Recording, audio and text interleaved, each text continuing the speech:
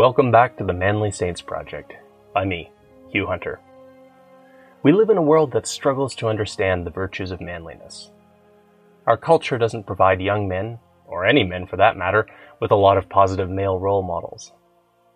When I became a Catholic, I wanted to show how the saints could be manly role models for us. My weekly exploration of manly saints became the Manly Saints Project. If you enjoy my work, please consider signing up and supporting me on Substack, or click the links in the show notes to buy me a beer. Now, let's meet this week's Manly Saint.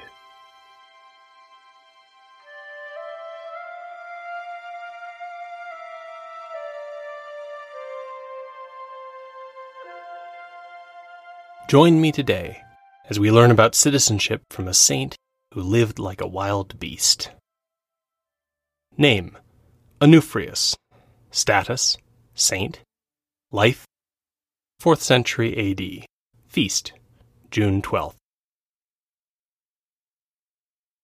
The beautiful early 15th century Spanish altarpiece, the Trinity adored by all saints, shows row upon row of saints adoring God. Saints are lined up on the left and right panels of the triptych, facing God in the center. But if you take a close look at the back of one row, second column from the bottom, on the left-hand side, there is a saint who is completely naked and covered in hair. Who is this naked wild man, and how did he make it into the communion of the saints? This question takes us back into the strange world of the Desert Fathers.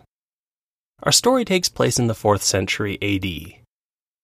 By then, the Desert Fathers were already well established.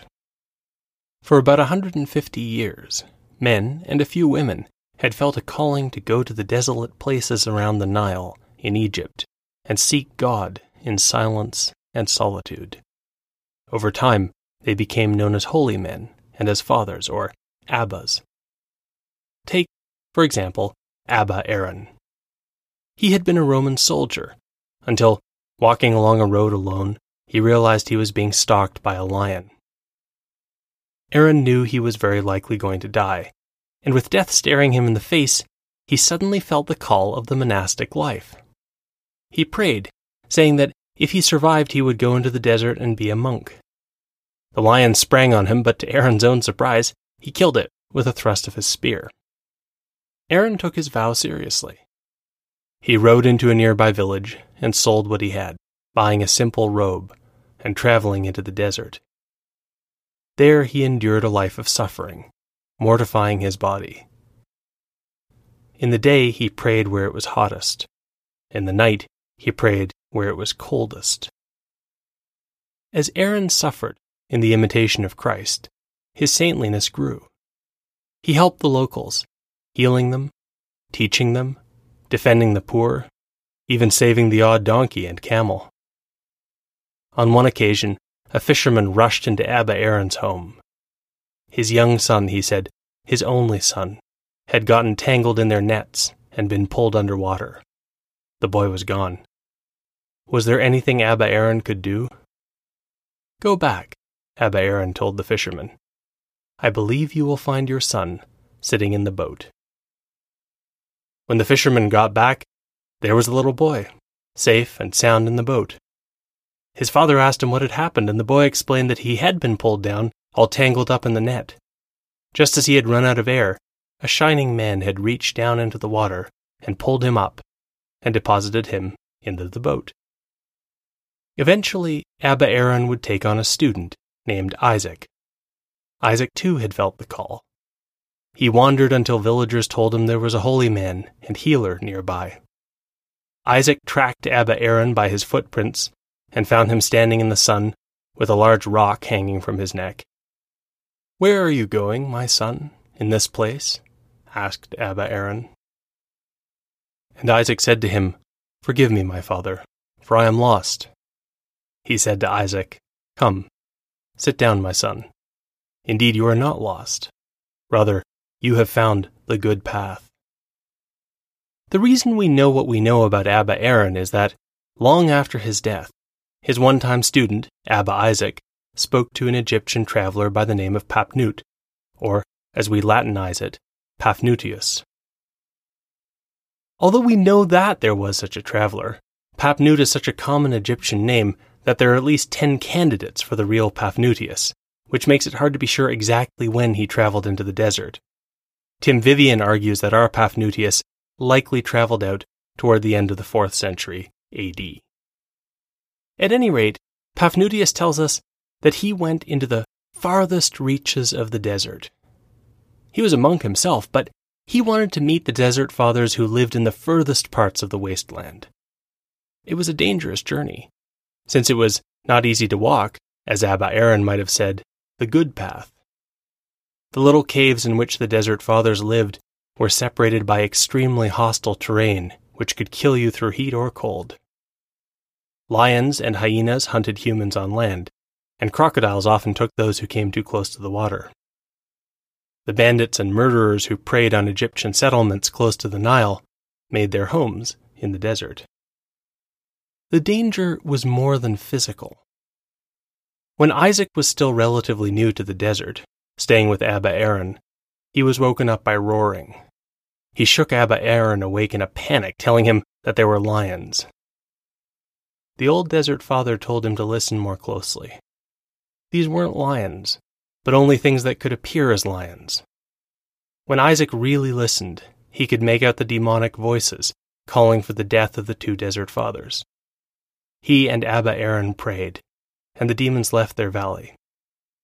It's interesting to note that when Winifred Blackman went to interview Egyptian peasants in the area in the early 20th century, they also assured her that the desert was crawling with evil spirits, as they then called them, Afrits. These were the dangers that Paphnutius risked because he wanted to know how far out the community of desert fathers actually went. He traveled into the deep desert, far from the villages near where a father like Abba Aaron made his home. After days of travel, he finally found a cave containing a desert father. The man was sitting inside, perfectly still. He didn't acknowledge Paphnutius, who shook him by the shoulder, only to have the arm come away in a cloud of dust. He had been dead for a long time. Finally, after more travel, Paphnutius met a living man. The man's name was Timothy, he said. He had come to this distant place from Luxor. He was a monk there too, living in community with other monks. But he had fallen into sin. He had had an affair with a local nun. The affair had lasted 6 months until, overcome by guilt, Timothy had decided to go to the furthest desert. The effort had almost killed him, he told Paphnutius. But he had been visited by an angel, appearing as a shining man, who had healed him. All that was 30 years ago. Paphnutius asked if he might stay with Timothy to become his student, but Timothy shook his head. You are not strong enough to resist the attacks of the demons. And so, Paphnutius continued out along the path. Timothy gave him his blessing. May the Lord bless you and keep you from the snares of the devil, and may he always set you on all his good paths, so that you flee to the holy ones. Paphnutius goes on. Finally, he comes to a mountain, and when he has climbed it, he sees a frightening sight. Below him on the path is a wild man. The man has grown out his hair and beard, and he's naturally hairy, so it's as though he has a pelt. He has a few leaves over his groin to cover his genitals. At first, Paphnutius is frightened that this is what we would call a Sasquatch, a wild man of the forests. But it turns out the wild man can talk, and he calls to Paphnutius. Come down to me, holy man. I too am a man of the desert, like yourself. I live in the desert on account of my sins. Paphnutius breathes a sigh of relief and clambers down. The man is old but remarkably strong, and they walk back several miles to the man's house as Paphnutius learns his story. The man's name is Onuphrius, another Egyptian. He tells Paphnutius that for 60 years he has been living on the very border of Egypt, where other desert fathers fear to tread. I walk in the mountains like a wild beast, he says. Over the years, all his clothes have worn out, and he hasn't had any need to cover himself because he's the only man there. It began, Onuphrius says, 60 years earlier, when he was a junior monk in a community near Luxor. In reading the scriptures, he had been struck by the figure of John the Baptist. Wasn't John the Baptist a model he should follow? His superiors didn't discourage this kind of thinking, and eventually Onuphrius set out to follow this vocation. When he went out, though, he was almost turned back by a strange sight. Right in front of him was a spot of shining brightness. Onuphrius thought God was telling him to go home, until the brightness spoke to him. "I am the angel who has dwelled with you and walked with you since you were a child." The light is in front of him, the angel explains, precisely because Onuphrius is headed in the right direction. So Onuphrius walked out into the deep desert, following whatever paths seemed good to him. This apparently random wandering brings Onuphrius to the home of an old desert father. The man has been waiting for him. Onuphrius spends some time learning from the man, who wants to make sure he understands the hidden and fearful fighting that takes place in the desert. When he is certain that Onuphrius understands that the role of the desert fathers is to preserve the world in prayer, he walks Onuphrius out to a small hut, which seems to have been waiting for him. It is where Onuphrius would spend the next 60 years. Onuphrius's approach was one of radical trust in God. He had taken to heart Jesus' commandment to not worry about what you will eat or wear. His own hair was clothing enough for him. Outside his hut, he had found that there was a palm tree that unfailingly grew 12 bunches of dates every year, precisely enough to feed him. Later traditions have added all sorts of details to the story. One has it that Onuphrius was a scholar, studying law and philosophy before becoming a hermit. Another has it that Onuphrius was the son of the king of Persia, and he gave up everything for the love of God. Even without any of this, Onuphrius offers us a picture of manly sainthood. He's manly for facing the many dangers of the desert, but he's also an example of the transcendent potential of man. Onuphrius seems to have one foot already in the next world. For, as Paphnutius speaks to him, Onuphrius explains that he's not really alone. Paphnutius wonders how he can possibly receive the Eucharist, so far from civilization, and Onuphrius tells him that there is an angel who brings it every week. He's quite matter-of-fact about it, explaining that the angel basically does the rounds for all the truly distant desert fathers. The angel isn't his only source of company. Onuphrius says he frequently has visions of the saints. Whenever he's struck by his solitude, he finds encouragement in their presence. This information can help us unlock a riddle in the rather long title that Paphnutius gives to his account. It's called The Life, in Greek bios, and Ascetic Practice, in Greek politeia, of our Holy Father Abba Onuphrius the Anchorite, who was glorious in every way, and who ended his life on the 16th of Paon in the peace of God. Bless us, Amen. Tim Vivian points out that the use of politeia, which usually refers to something political or social and comes from the Greek for city, polis, is a strange choice to describe a man who spent 60 years without seeing another human being. Paphnutius thinks he's going to the edge of the Roman world to find people who are truly solitary. But what he discovers is a different kind of community. Saint Onuphrius might remind us a bit of the Greek philosopher Diogenes. For philosophical reasons, Diogenes pursued a life in accordance with nature, which he thought meant a life of bare subsistence. Diogenes ate what he could forage and lived inside an old wine jug. When someone asked him about his city of origin, Diogenes answered that he was cosmopolites, a citizen of the cosmos. Unfortunately, today, the word cosmopolitan has come to refer to a certain political class of the very wealthy and powerful. Diogenes didn't mean that he was part of the jet set, of course. He meant that wherever there were wise men, he was at home. As is often the case, philosophy provides the outline which Christianity can fill with living color. Onuphrius is a citizen of the cosmos, and his politeia, his practice, is a kind of citizenship. But he's not a member of a conceptual city of the wise. He's a member of an actual city that exists where no city should be able to exist, in the hostile desert. Yes, the desert is dangerous, full of robbers, lions, hyenas, and crocodiles.